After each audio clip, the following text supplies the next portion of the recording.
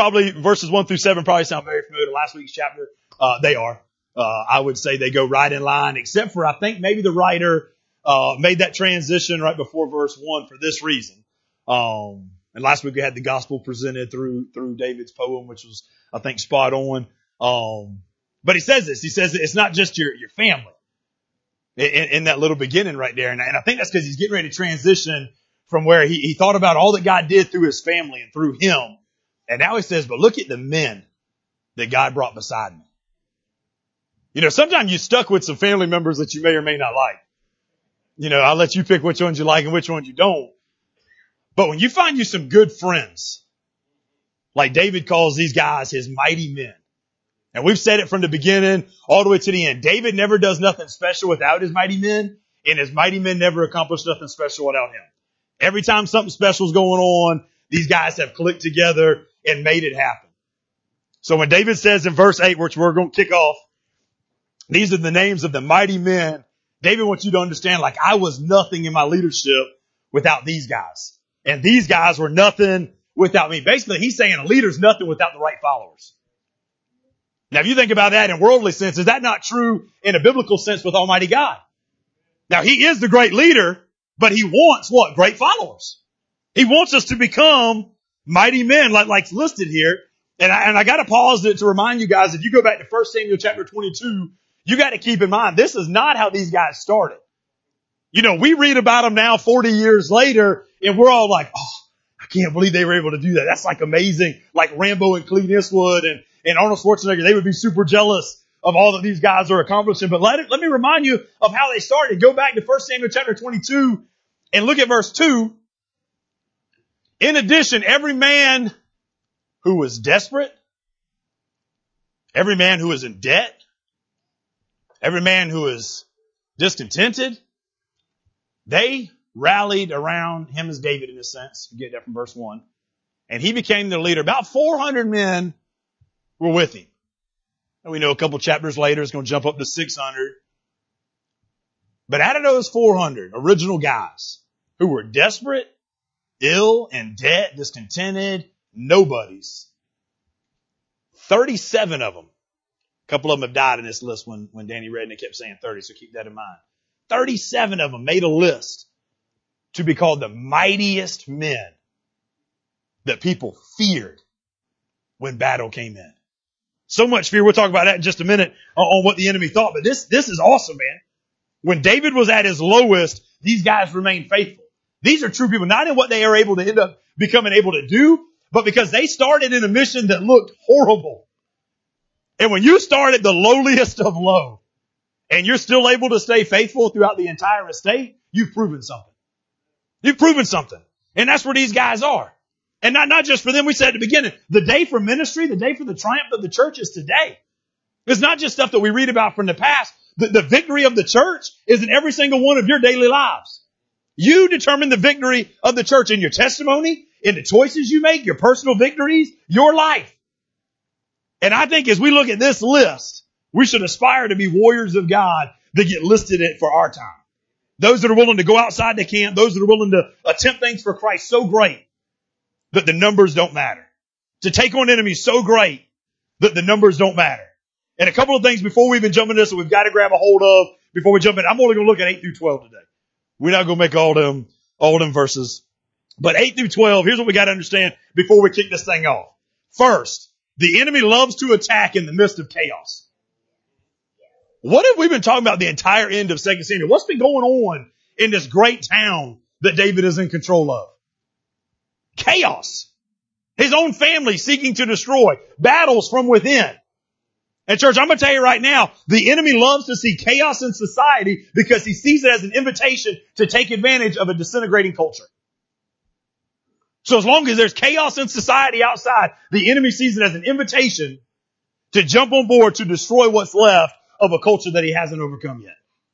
The second thing we see, so understand this, all the fighting amongst them has caused chaos, which has allowed room for more battle to come in. The second thing is this, his forefathers left unfinished business that he had to handle. When you ask the question, we think, why is David still fighting Philistines? Why is he still fighting Amorites, Canaanites, and all the other ites that are listed in Scripture? The answer, because his forefathers failed to fight when they had a chance. If we open Scripture and go back and look all the way back to Deuteronomy chapter 9, we get the reason God wanted to completely annihilate and destroy these people. He didn't want to take a chance at His people being manipulated the other way. And then we get to the book of Judges. You remember how it may have started the series so long ago where some people did what they wanted to do. But here's the problem. Here's what's repeated all throughout Judges chapter 1. Manasseh did not drive out the people. Then it goes on and it says he forced them into labor. This guy forced them into labor, but this guy didn't drive them out. Nor did Ephraim drive out the Canaanites. Neither did the Canaanites because they continued to live there among them. Neither did Zebulun drive out the Canaanites. Nor did Asher drive out those that he was supposed to. Neither did Naphtali drive out those that he was supposed to drive out. And it keeps on going about all these guys who didn't drive out anybody because they thought it'd be a good idea to save them for a workforce. Well, God didn't call them to save them for a workforce. God called them to get rid of them. And when we choose to think that we know better than God, we open the door for trouble. And that's what they did. They said, you know what? I got a good idea. They look like they got strong backs. They look like they got good arms. They look like they can do the job that I don't really want to do. So to make it easy and more convenient for myself, I'll just choose to disregard the word of the Lord and do it my way. And we see the trouble that gets them into. The Jews of Joshua's day, they failed to fight. You come to the time of Judges, you get cycles of what? Idolatry. Cycles of them being manipulated by the pagans because they failed to drive out. And they failed to do what God told them to do. So then we get to David, a man after God's own heart. And David says, you know what? Enough is enough. It's time that we start fighting. And he fights and he fights and he fights and he fights so much that he leaves this legacy to Solomon, which we'll get to here in the next few weeks. That's going to inherit a kingdom that had peace on every side of it. But here at this chapter, we're reminded as he wraps up the stuff at the end of his life, we're reminded that that peace came with a price. And that price was war and bloodshed. And you and I need to understand that if we're driving for peace and we desire peace, sometimes peace comes with a price if we're following the word of God. Now, my big question I had to write down in my personal notes for this week was this at the very beginning before I even got started. What battles am I leaving behind for my kids to fight because I didn't? Ask yourself that. Write that down in your notes. Don't shout it out loud because people think less of you, right? But I'm telling you, write it down and make sure God gives you an answer. What battles have you refused to fight and deal with? Have you kept because it's more convenient and easy? Have you decided that you knew better than God about? That you didn't do what you were supposed to do with? That now your children are fighting. Some of you are to an age where you maybe even see your children's children fight out enemies that you were supposed to be fighting. We talk about problems in families and how long they last and all this stuff about genetics and all. Well, I'm going to tell you right now, I desire for it to stop with my generation so it doesn't get passed to the next generation. And therefore, so should the rest of us. We get a guy like David who's charismatic, who people love to be around, and they want to fight with him. And then Scripture takes time to list all these hard names that Danny had to say. 39 verses of them. 39 verses of ridiculous names. But all for a worthy cause, right? You got to say, what in the world was God trying to show us? One, I think God was just trying to show us some encouragement. That if some people will get up and fight, the battles can get won. The second thing is some lessons that we need to maybe learn from their examples. One thing that started with this whole thing, remember this is the mighty men of David, right? So it had to start with David. What I love is that valiant warriors don't fight just for the sake of killing, and they don't fight just for the sake of reward. Now keep that in mind, because some of you are just fighting a battle thinking you're just in it for the reward. That's not it. You go all the way back to David and Goliath, and for 40 days, this big old giant has been standing up there calling out anybody to fight. For 40 days, Saul, who was too scared, even though he was the biggest of his people, to go out there and fight him, for 40 days, Saul's been saying, whoever will go out there and fight him, I'll make it tax-free for the rest of your life. Right? You won't have to buy none of them Chevrolets because you won't be paying taxes, on the government. Right? So that's a stab at you guys. You know that, right? So he's going on and he's telling them, but no one gets up to fight this guy. Saul makes it better. He says, I tell you what, whoever gets up and fights you, you get to marry into the royal family. You'll now become a bloodline that is great. Still nobody gets up to fight him. David, bringing his brothers a Happy Meal one day, comes around the corner and sees this big old ugly joker talking trash, blaspheming God. And David says, something's got to be done. What are you guys doing? And everybody's sitting around saying, well, here's what Saul said, and here's what's going on, and here's what he's been doing, but ain't none of us going to get up there and take care of him. And David says this. You go all the way back to Scripture. He says, he looks at Goliath when he finally does tell Saul what he's about to do. He says, you come against me with a sword and a spear and a javelin, but I'm coming against you in the name of the Lord God Almighty, the God of the armies of Israel, who you have defiled. This day Yahweh will hand you over to me, and I will strike you down. I will cut off your head. You imagine looking at a giant saying all that? I'm going to knock you out with a rock, then I'm going to pick up your sword, cut off your head, and I'm going to walk around holding it for a couple of days.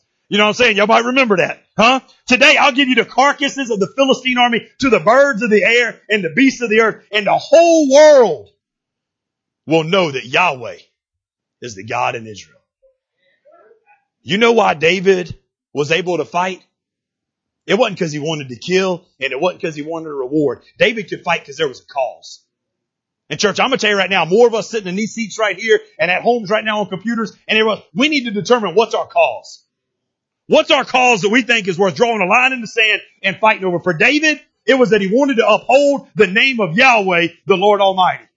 I think that's a pretty darn good cause that we might start off representing, right? Ask yourself, maybe jot this one down as an answer to, why do you fight? Why do you fight, or who do you fight, and why do you fight them? Because as you're writing that down, here's what you might need to write down, and it will take it from the definition of success. Some of you need to define what success is for you. You do, and here's why. Because if you succeed at the wrong thing, you failed.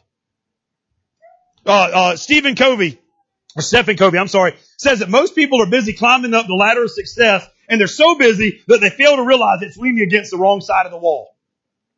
How true is that, right? Before you go after your dream, before you go after your enemy, before you go after that success that you deem, you better make sure you know what yours is. Because a lot of us are probably going in the wrong direction for too long. And in a chapter full of people, you need to understand something about this. You got to get around the right people. You got to get something so simple in this thing. Why else would he have listed all these names? He's trying to tell us as people of God, we got to surround ourselves with the right people.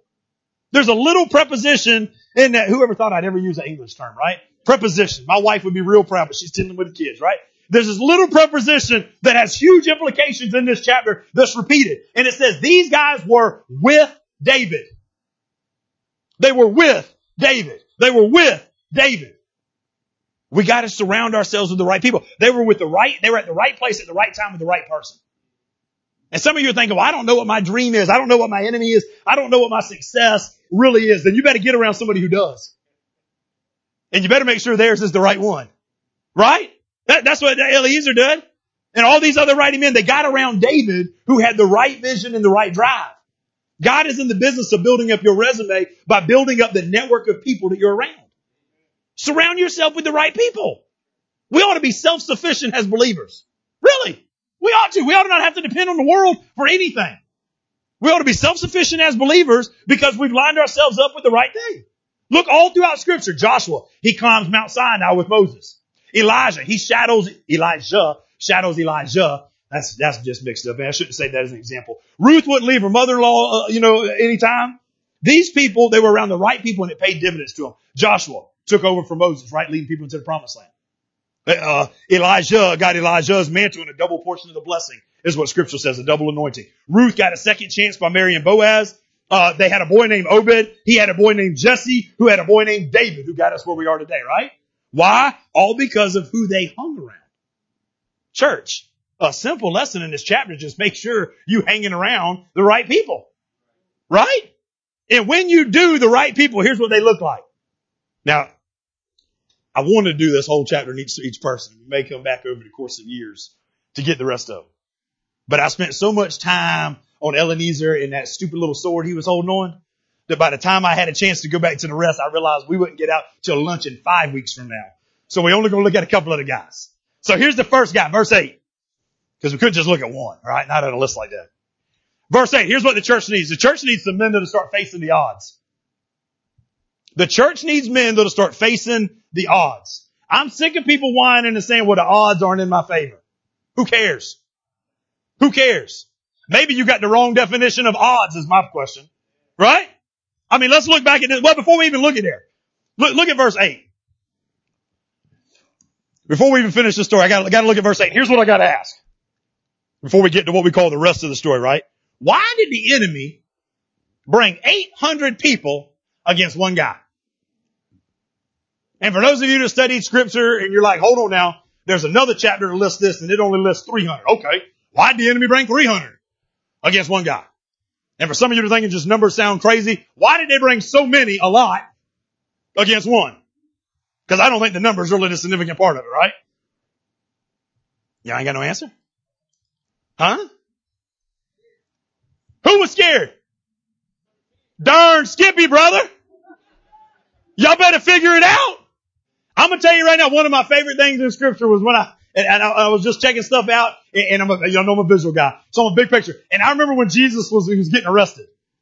Now this is a whole new idea of illustration, but whole other side of the Bible. And Jesus getting arrested. Y'all remember what it says? And they brought a legion to arrest him. Now I read this and that's the first time like stuff's finally clicking. I'm like, hey, I'm understanding what scripture's really about. And I'm like getting excited and going crazy. And you probably think, well, why is that? Do you know how bad Jesus had to be that they thought they needed an entire legion of soldiers to come arrest him? Let that click now, because some of that ain't clicking for you guys. You got to be a bad man for them to bring. I'm going to be honored. You know what I'm saying? Like you come to arrest me and you bring 600 to 1,000 depending on which legion you in. I'm just smile. Success right there, right? I'm picturing like Public Enemies because I watched that this week, and I pictured John Dillinger when he finally gets arrested by all the FBI and the G-Men, the original dudes, and of course Melvin Purvis was the guy who led that up. In case y'all didn't know, that one's free for you. You just think I'm famous, So he's doing all this, and John Dillinger is just smiling with the dudes, excited as he looks around, and I'm like, that's how Jesus would have been. Now that is very corrupt to compare Jesus to John Dillinger, so y'all don't do that. Only I can do that, right? But I'm thinking like, how awesome you got to feel if you're this guy at this very beginning. Who we at first? I done got to mix up Joseph. How awesome do you have to be? I'm going to call him Josh for the rest of this section, okay? How awesome you got to be Josh, and 800, 300 or whatever comes around the corner to fight you. I'm a smile. My reputation precedes me, I see. You know what I'm saying? Like he's a bad dude. So my question is, what reputation do you have? Do you have a reputation that would be worthy of the enemy sending more because they're, as Ed said, afraid of you? See, I don't think we catch that part. We read it, we're like, oh man, that guy had to be so scared. No, they scared of him. Anytime you got to bring that many people against one man, you scared of him. Right? Scared of getting your butt kicked. I wonder what the enemy knew about Josh that made him fearful of a fair fight. Fearful of a fair fight. Yeah, that's a good tongue twister. Right? What they know about him? Well, we don't know a lot about this guy, but what had he done in the past that required so much merit that the enemy in the present had to bring that many against him? He had a past that was worthy of remembering. That's what it was. Right? Do you? You want to be a mighty man of God? Make sure you making history for yourself. Make sure you stacking the odds in your favor. I believe his reputation preceded. I believe he had so many past victories that the enemy, as Ed said, was scared of him. And we know he wasn't scared of them, right? You ever felt outnumbered? You ever had that feeling? Now, there's no denying the fact that if you one man, I don't care if it's 100, 300, or 800, or even 30. When that many people and that many things surround you, there's just a different kind of feeling that comes on you. Now, maybe you've been outnumbered by your enemy. Maybe you've been outnumbered by people speaking evil against you. Maybe you've been outnumbered by people seeking to destroy you. Maybe you've been outnumbered by actual men around you, right? When you're outnumbered and that feeling hits you, you got to decide, what am I going to do? What am I going to do? You can run. You can get in a little fetal position and get beat up by all of them. Or you can fight. That's the only three options you got. And if you run, you better hope you run faster than all of them. Right? You get in a fetal position, you're done, you've already given up. This guy gets surrounded, he has that feeling. He has to have that feeling because he's a man. You've had that feeling. And what does he do? He pulls out his spear.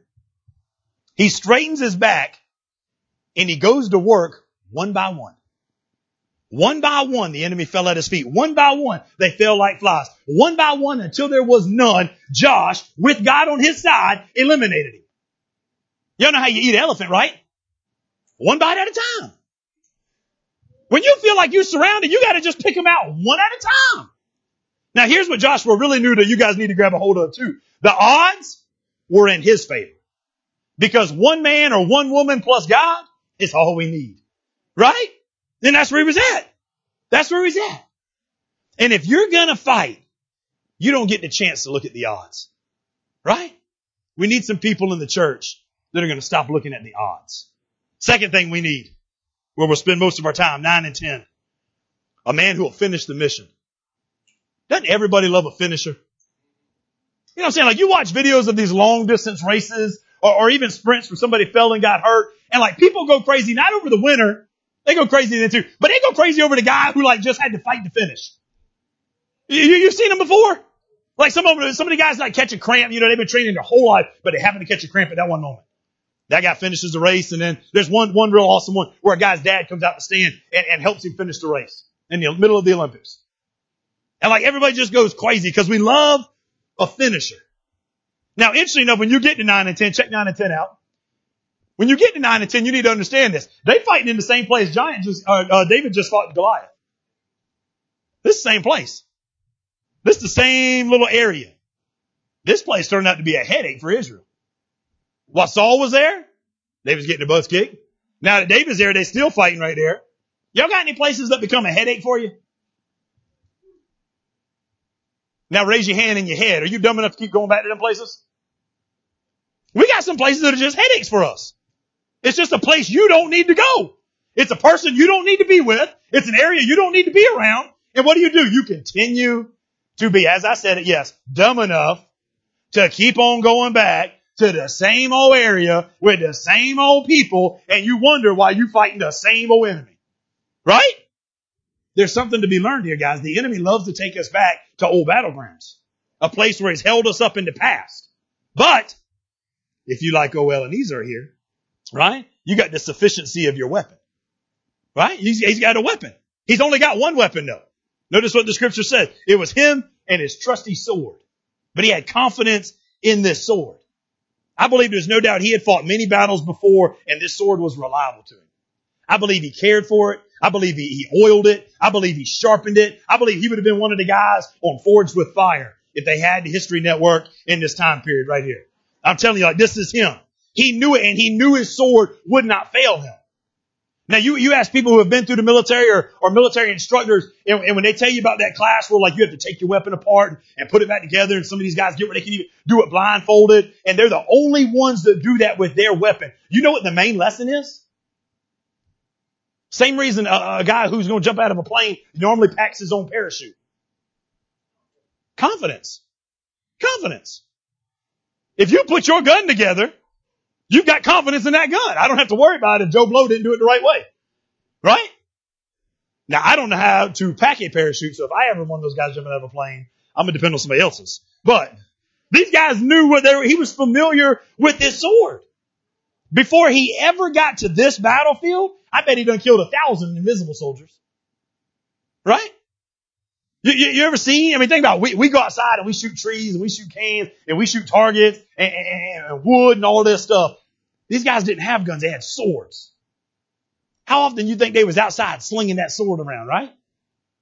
I bet his wife looked out the window and saw him out in the yard 8 hours a day swinging the sword around fighting invisible people. He looked like a little kid who had just got one of them little plastic ninja swords and is beating up the entire world with it. Except for he was doing it with a real sword and he had real enemies he was picturing in his head while he was doing it. This guy was trained. He was familiar with the sword. He knew the feel of it. He knew the weight of it. He knew exactly what it would cut through. He knew how much force to give. He knew how to use it offensively and defensively. He knew how to use it so much scripture says it became an extension of his own arm. Huh? Now ask yourself, what does scripture say our sword is? Do you know it well enough to fight with it? Do you know it? Does it come natural to fight with it that way? You know, look back at Jesus again. When Jesus gets tempted by the enemy who knows the word, by the way, also, it just comes natural to use the word against him every time. Right? All three times. It just flows. It's like a good sentence coming out. You can't tell the difference in what he's saying and what the word done said. That's where we ought to be. Ephesians 6:17, take up the sword of the Spirit, which is the word of God. Take it up. Hebrews 4:12, for the word of God is quick and powerful. It's sharper than any two-edged sword. It pierces, it even divides the soul and spirit of the joints and the marrow, and it is a discerner of the thoughts and the intents of the heart. The word of God, it cuts stuff a sword I ain't even thought about cutting. Right? The question is, though, is do we know our weapon? I don't think he would have had the confidence to stand up and fight that many people with David. More or less, some of them may have even been very tall, if not all the way to the giant status of people. I don't think he'd had the confidence to fight then if he wasn't that familiar with his weapon. Right? Everybody else done left. It's just him and David hanging out. They look at each other. Let's do this. Right? Do we have unflinching confidence in the word of God? Do we know, like Jesus said, Luke 16:17, that it's easier for heaven and earth to pass away than for one pen stroke of the law to fail? Wow.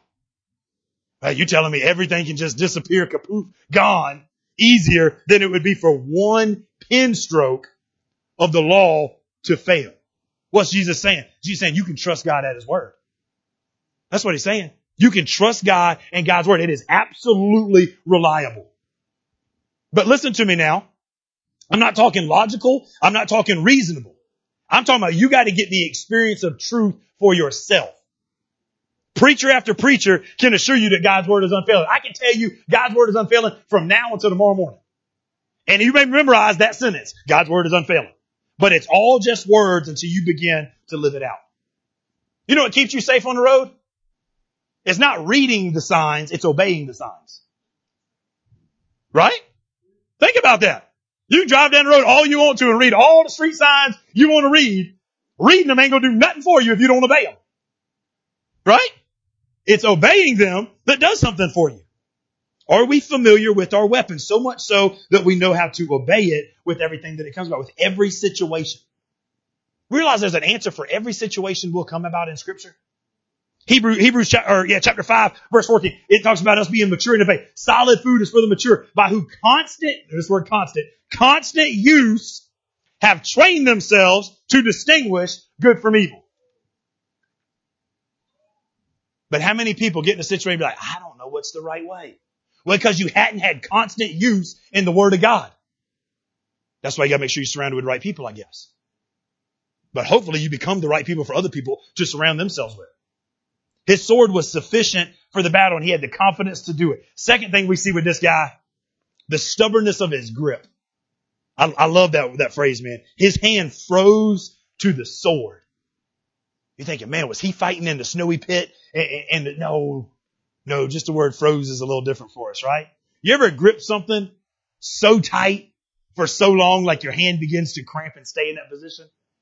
Anybody ever been there? You actually did for labor. I'm not talking about you guys who don't know what physical labor is. I'm talking about the men who physical labor right now, okay? All right? You've done gripped it so tight for so long that it's like you got a cramp and your hand won't open. That's what it's talking about.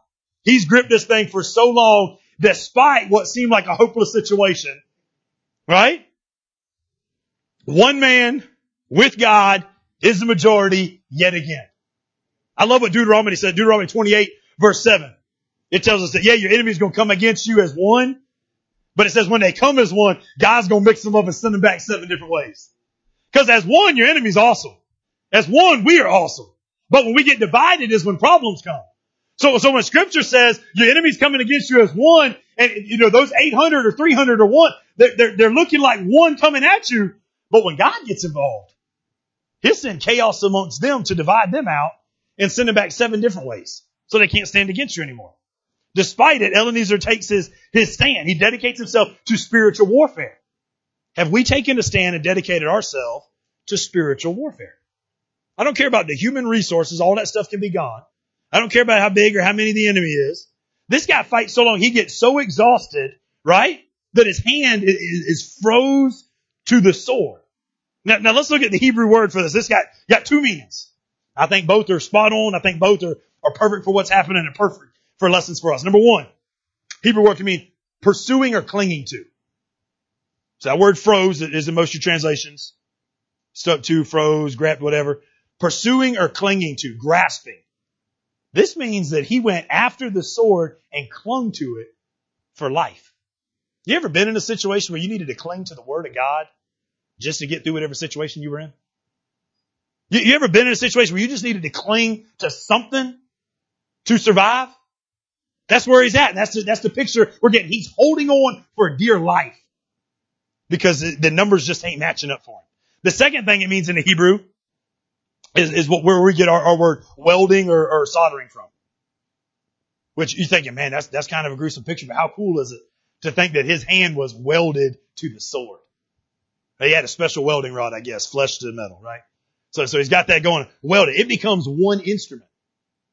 Now go back to what I said about Jesus earlier, where when Satan tempts him, he's so fluent into scripture that it just flows. I think we ought to become like God's people where we get so fluent with the word of God inside of us that people can't tell where what we're saying stops and where the word of God starts. You know what I'm saying? If we would get that kind of speech and that kind of power coming out of us, man, the difference that it can make, guys. But that only happens if the word of God is living inside of you. That only happens if you've claimed scripture and you understand I'm being transformed by renewing of my mind. That only happens when I swallow and get rid of all the stuff I used to like and start doing everything God's way. Right? If not, then it's just your word coming out. And then it says this in that verse. And Yahweh brought a great victory that day. Then we get the answer to what's the power behind his sword. It wasn't just his sword. It wasn't just how awesome it was. It was God. It was God the entire time. When numbers are stacked against you, it is God. Sure, he trained himself. Sure, he learned to wield it expertly. Sure, he clung to it in the battle. But it's God's power that gave him the ability to defeat the Philistines. 2 Corinthians chapter 10, Paul writes to church, and he says, for the weapons of all warfare are not carnal, but mighty through the God that is pulling down all the strongholds. That's what he got. And then we get this third guy, verse 11. So we need some guys that are going to finish. We need some guys that are not going to worry about the odds. And we need some guys who are going to focus on the right enemy. Look at 11 and 12. 11 and 12, we get this last guy. And you're reading about him, and it's almost like a funny story when you picture this thing. Now, you need to understand, you got to picture this one for it to work. After him was Shammah, the son of some guy I'm not going to try to say because my son told me I can't say it right. The Philistines assembled a formation where they were in a field full of beans. Y'all know a lentil is a bean, right? He's just in a bean field. Now he's hanging out in the bean field, and the enemy's coming against him. Then it says this, the troops fled from the Philistines. So the Philistines start coming, you're in the middle of a bean field, and all your buddies leave. They said the beans ain't worth fighting for. That you got a picture. That's what they're saying, right? But, verse 12, but Shammah took his stand in the middle of the bean field. He defended it and he struck down the Philistines. So the Lord brought about a great victory yet again. First thing we see is this guy knew who his enemies were. Second thing we see, this guy knew how valuable the beans were. Now write that one down. I'm telling you, write that one down. You got to know how valuable your beans are. You can put lentils if you want to. I don't care. That way it makes you sound more spiritual, right? The word of God said lentil. I'm going to write down the word lentil. Well, good for you, you holy little person, right? Trying to steal one of God's blessings from one of God's people ought to be a foolproof way to know you're going to get your butt kicked. Right? Now, hold on now. Don't amen it if you don't understand it and claim it. Because it's quick to say, oh, I like that. Yeah. Ain't nobody going to steal my blessing. But how many blessings you done gave the enemy? How many blessings you done surrendered to him? How many great things that God's blessed you with that you just gave away to him? See, some folks reading this and they think, Shammah should have been a lot more selective in what he fought over. Right? I mean, he should have been a lot more selective in what he was willing to die for. Some people think this guy's a little harsh and a little even immature to go to battle over some beans. But what some people don't realize is they had forgotten that those were his beans.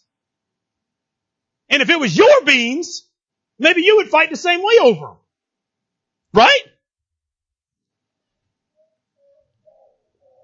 You see, who told the Philistines that they could go and take the beans that God gave this guy? Nobody. They better pray and ask God for their own beans. Right? And understand now as we say this, beans ain't the problem. It's our stewardship that's the problem. That's what we're getting right here. God had given those beans all the way back to the land, all the way back to Leviticus. And throughout this time, God had given them all that to bless them, to feed them, to supply for them. And therefore, God expected Israel to bless the world or their area with those beans. He expected Israel to be sustained by those beans. God expected Israel to manage those beans. God expected Israel to defend against the locusts when they attacked these beans. God expected them to manage when the drought and disease came against these beans. And you better believe he had an idea for them to manage the Philistines when they came to steal these beans. If Israel lost this field to the Philistines, it would have meant they were poor stewards of what God had blessed them with. Now, some of you are thinking right now, God's only giving me a bean field. And that's your biggest problem. You're looking at the cornfield and the cotton field, and you're looking at the cattle, and you're looking at all the stuff everybody else got, and you whining because you only got a bean field. I believe that if you'd have done better with the bean field, God might have gave you another field. I believe you might be missing on some of the big blessings that's coming your way because you hadn't handled the little blessings. Now this guy's got the same choice everybody else had that we've read about so far. His enemy comes. He wants to rob the beans. He's got three choices. His are a little bit more elaborate. You can let him have the beans and hopefully they go away. He ain't getting my beans, right? Number two, you can try striking a deal with the enemy and share your beans. Maybe the brother likes to eat. You don't want to share. Or number three, you can tell the enemy to get your stinking hands off my beans and go get your own beans. He takes number three. Now God's giving you some beans. Did you know that? You know what your beans are? That maybe you ought to start writing that one down. What are my beans? We're going to have fun with the beans, right? What I mean, some of y'all's beans is children. Now I understand. You look at your children like they a pinto bean. All they do is give you gas. Perfectly understand it. I got one of them. We'll let them decide which one it is, right? Some of you thinking I got jalapeno beans. They get me hot and they get me tempered. You decide which one. I got one of them too, right? Now some of you thinking I got coffee beans. All they do is keep me up all night. I got one of them too sometimes, right? Regardless of what kind of bean you got, though, they're your beans, right? Who gave the devil the right to mess with your beans? Now, if we're looking at beans now like our children, our whole attitude's changed now, right? We're like, hold on now it's something worth fighting for. So you go back to that definition of success. You got to decide what's worth fighting for, right? Some of you it ain't the children, and that's fine. Some of you, your blessing, your beans, I'm sorry, I don't want to confuse you. Your beans is your health. Your beans is your finances. Some of your beans is your faith. You realize that's a blessing? To have faith? To take on the world? And yet some of you just give it over to the enemy because he wants to take it. Don't let the enemy take your faith. Don't let the enemy take your trust. The enemy's out to take anything unless you resist. James 4:7 says, submit yourselves therefore before God, resist the devil and he'll flee from you. You know what I love after the word of God becomes one with Jesus and he combats Satan up there on that last mountain when they're looking down and he's trying to tempt him one more time? Scripture says this, that he just left. He just left. Jesus didn't have to slap him. He didn't have to kick him. He didn't have to pull out his special godly powers on him. It just says Satan left. I think if you'd start resisting the enemy more often, he'd start leaving you more often. Now we know that the enemy comes back. The enemy comes back through Peter, right before crucifixion. The enemy comes back while he's on the cross. We know that. The enemy's going to come back. But wouldn't you get a little bit of relief and wouldn't it feel good if the enemy would just flee you because you keep resisting him? It's not that you just don't understand. Like temptation is so hard. They stop offering you what they offering you if you start resisting it. I don't care if we're talking money, sex, or drugs. Right? Yeah, but it feels good. It does until you say no enough. Then you forget what it feels like. Thank God. And you quit wanting it. Huh? Don't give the devil the ability to take your stuff. Maybe the people who've got the cornfields, the orchards, and the cattle, maybe they started with a bean field. Maybe they proved themselves faithful through the bean field, and that's why God's blessed them with so much more. Maybe as we sit back and we look and we whine about what they got and we don't, maybe we didn't see what they had to do to get what they got. Maybe we didn't know what they went through to get to what they got. You know, we read about these guys listed and we're like, man, I'd love my name listed up in that section right there. Have you gone through what they've gone through? Are you willing to stand where they stood? Scripture says that the thief comes or the enemy comes like a thief in the night to steal, right? Stop letting him steal. Now, what I love is this, and I want to make sure you understand this, because some of you last week might have missed something I was saying when I was talking about the power of forgiveness and the power of God changing people. Ecclesiastes 3:8 says there's a time to wage war and there's another time to make peace. Now, when a person gets right with God, we start working on the peace. If a person ain't right with God, I like that first part of Ecclesiastes 3:8. Right? It's time to wage war. We need to understand that some fields, some beans is worth fighting for. There's some things that we should start defending. There's something, I'm sick of believers who think, well, I need to pray about where I'm supposed to stand. Some areas you ain't got to pray about. Now I understand there's some areas you might have to think and you might have to consider and you might have to weigh. Some areas there's no thinking. You defend the widow and the orphan. Ain't no thinking there. That's automatic. Okay? You defend the helpless.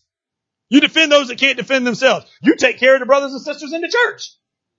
Right? That's automatic. There's no debating on these things. You defend those who can't defend themselves. That means little children. Someone tell me, you wouldn't stop? Yeah, you don't even want to get me on that chapter. Right? I will go back to the old me real fast. Yeah, I won't feel bad about it at all, which is probably not a good thing to tell you from the pulpit, but it's truth. Okay? Because some battles is worth fighting. Go back to Ephesians 6 where we read about the sword being the word of God. Go back up to verse 13. It repeats this word over and over. Therefore put on the full armor of God that one day when evil comes, you'll be able to stand your ground. Ain't talking about no fleeing, ain't talking about no running, ain't no talking about getting away. I don't know how many people jumped on the Facebook this morning, but I put a message out there. If you're not willing to fight, stay at home. Now some people might have read that thing and might have said, my goodness, that sounds like a real rude invitation to come to church from the pastor, ain't it? I don't care. Tell you right now, not on a Sunday like this. You know what I'm saying? Like, take it for what you need to take it. If that's the way you took it, we don't need you on the battlefield anyway. You better sit at home. You know what I'm saying? Like, I'm not looking to go to battle with somebody who's got to question and worry about their feelings getting hurt. You think about it. Do you want to go to fight with somebody who's going to ask you about the feelings before the fight? Now, Cliff, how's this going to make you feel? It's going to make my hand feel sore because I'm about to wear somebody's head out. You know what I'm saying? Like my knuckles is going to be sore. My trigger finger is going to be sore because I'm going to squeeze it so many times. You know what I'm saying? Like I'm not looking for people who are worried. And God's not looking for people who are worried about their feelings getting hurt. He's looking for people who will already be dressed for battle. Notice that. You've already dressed. So when the enemy comes, all you got to do then is stand. Right? So that you'll stand. Stand your ground. And after you've done everything to stand, so this is like back to Ebenezer, right? You done stood so long that you can't stand any longer. You thinking God's going to say, take a break. Verse 14, stand firm. Hold on, God, you must have missed it. You just said after you've done everything to stand, like I can't stand no more. Verse 14, stand firm. Why? Because then you can stand. You can stand because the belt of truth is buckled around your waist and the breastplate of righteousness is in place. You can stand then because now you're relying on his armor to protect you. Now, if you ain't got that on and you don't know how to use that stuff and you don't know how to wear that stuff, you in trouble. Read the whole rest of it. 15, with your feet fitted into readiness. You got some good cleats on, right? And the gospel peace. In addition to all this, take up the shield of faith, which can extinguish flaming arrows from the evil one. Take the helmet of salvation and the sword of the Spirit, which is the word of God, and pray in the Spirit on all occasions, with all kinds of prayers and requests. With this in mind, be alert and always be praying for all the saints. I looked over that chapter a lot of times. It covers a lot of your body. You want to know what ain't covered? Your backside. Because believers ain't called to run when they've been called to stand. You ain't got nothing defending your back. So you want to know why you're getting your butt beat when you turn around and you flee from the enemy? It's because you ain't supposed to be fleeing. And you're getting your butt kicked because you ain't got nothing defending your back. Okay? Now here's a big question we got to ask in this section before I end now. We're at the end. Write this one down too. Were you going to remain in the harvest field when the harvest field becomes a battlefield? Go back to where we were in Samuel 23 now. You can't miss this part. The Philistines had assembled a formation where there was a field full of beans, lentils, whatever you want to call them. Now, if the field is full of beans, what time of the year must it be? Harvest time. Now we talk about the enemy wanting to fight you on old battlegrounds because they know he can beat you there. You know the enemy also wants to fight you at the harvest time too. When things are going great. You understand that? Think about how great things are going. We got the Word of God being taught. We got people being baptized. We got people accepting Christ. We got people being discipled. So they're not only actually admitting they got a relationship with God, they're growing this thing and getting ready for His kingdom, right? There's some good stuff going on. We in the harvest time. You better believe the enemy wants to turn it into a battle time. Okay? The question is, are we going to remain faithful in the harvest even when there's a battle? How do you do that? We got to get more consistent. We got to get consistent as people. There are too many people that they get in a fight and they get like slapped in the mouth one time and I don't want no more of that. Like I didn't know it was going to feel like that. That ain't for me. I got to get out of here. You know what I'm saying? Like we need some people that get popped once and keep on going. Yeah, I mean, understand me. We got people who come up with great ideas and great things and they start the job, but they never finish the job. Like oh, that's a good thing. We got marriages the same way. We start them, but we don't want to finish them. Child raising, we start it, but then they turn into little bratty teenagers and we don't want to finish it. Right? All kind of relationships. We don't want to finish it. We get a job. I've been here 5 years. Things aren't so great anymore. It's work, fool. What you thought you was going to work for 40 years and smile every day? It's a punishment from Genesis. You weren't meant to enjoy every moment of it. Right? Think about it. When you get tired of it, you just go back to law school. She'll read that one on the thing, right? I love you, baby. Right? Hey, go back to what we said at the beginning. Very beginning where we started this thing off with understanding what the battle was and if it was worth it, what the success was. Jesus warned them, Luke chapter 14:28. For which of you intending to build a tower, sit down first and counts the cost, whether you have sufficient to finish it. Least happy after all, laid the foundation and is not able to finish it. All that behold it began to mock him. Verse 30 saying, this man began to build and he wasn't able to finish. You got to sit down and understand.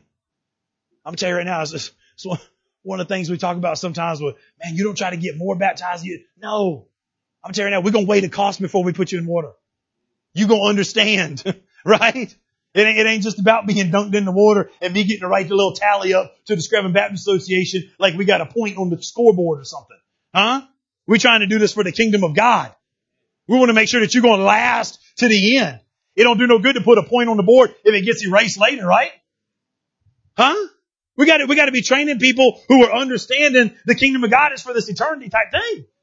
Too many people are starting something and yet they surrender. We need people who are willing to stay in the harvest field even when it becomes a battlefield. That's what this guy does.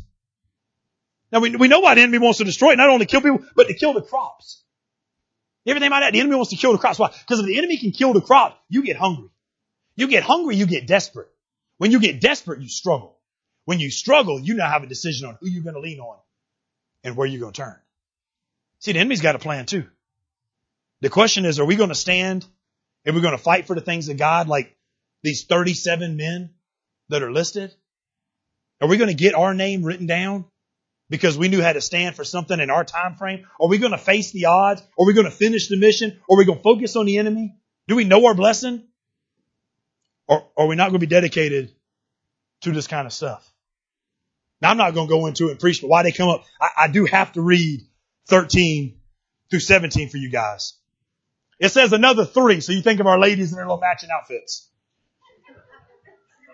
Got to have 3. Another 3 of the leading warriors went down at harvest time again. Man, that harvest time might have a little something behind it, huh? And came to David while he was in his cave, still hiding from the enemy, while a company of the Philistines were camping in the valley. So notice they had to be kind of sneaky to get to David because the enemy's in the valley, but they wanted to get to the right people at the right time, right? Because that's important. So they did it. In verse 14, David was on a stronghold and the Philistine garrison, they were in Bethlehem where David, man, he really liked the water from Bethlehem, right? Verse 15, he's extremely thirsty, and here's what he says. If only someone would bring me a water from the well at the city gate of Bethlehem. You ever had like that, just that one drink that stays with you and you're like, man, if I just had that one drink again, right? That one flavor of Gatorade, that one glass of sweet tea from that one restaurant. You good and thirsty yet? I'm going to get you there, right? But it says this, all he does is cry out a desire. So 3 of the warriors broke through the Philistine camp. What? You better get a hold of this picture. These 3 done snuck in. It's one thing to sneak in and get to like your destination. Like, yeah, we made it, cool, high fives. And then you hear David say, man, if I could only have some water from that well that's over there where you guys just came from. Son of a gun, we got to go back over there again. But it says that these 3 snuck out there. They snuck through the Philistine and the warriors of the camp. They broke through the camp. They drew water from the well and they brought it back. So now they sneaking back across the enemy camp while holding their little cup of water. You know what I'm saying? I know somebody's going to tell me, you know they had wine skins back then that they probably put the water in. It had yes, I do know that, okay? I've studied the Bible too, right? So they sneak it across in a little cup because it's a cooler picture. I don't care about your wine skins, right? So they got his little cup and he's sneaking around there. He's got his little thermos out, right? He doesn't spill any. He gets back to David. They brought it back to David, but he refused to drink it. David's about to get slapped in the mouth. You know what I'm saying? Like, about to get slapped in the mouth right here. Instead, he poured it out to the Lord. Picture these 3 now. David, we done snuck to you. We done snuck back. We done snuck back again with the water. And now you going to pour this thing on the ground in front of us? David, we 3 are the mighty warriors. Like, we will kick your butt. Right? David said, Lord, I would never do such a thing. This is not the blood of men who risk their lives. So he refused to drink it.